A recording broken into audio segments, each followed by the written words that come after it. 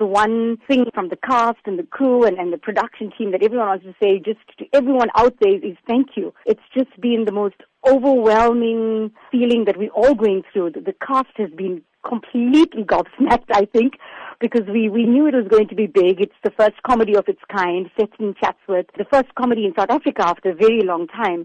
But little did we actually realize that it's going to take the box office by storm. I think that was just a dream that we had. It became a pleasant surprise on Monday morning when we got the figures. Do you think that this is an indication that South African audiences are increasingly taking now to local productions? I think South African audiences definitely want more local production.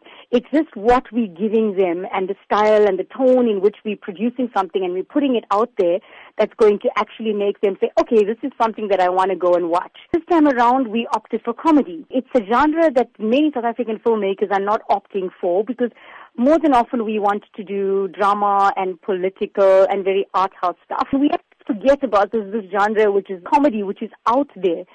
So the audiences are very clearly sending a message to us that they're very happy to go and support local production, but it must be something that they want to watch. And in this case, well, it's comedy. Keeping up with the Kandasamys remains a buzz on social media. What is your expectation for the film in the coming weeks? We're hoping to keep it going. We're hoping to sustain the kind of success we've seen in the opening weekend. Social media has been going absolutely crazy. It's been quite frenetic, quite hectic just to try and reply and to like people's messages and we can't always do it all the time. The love and the support from people, they don't just watch the movie. They then go on, I'm sure, to tell other people, but not just that, but to come onto our Facebook page to tell us what they thought about it. So that kind of interaction is just really amazing. So we're hoping for another really, really fantastic weekend. So we're hoping that more and more people just want to see it and we can keep it going for a good few more weeks.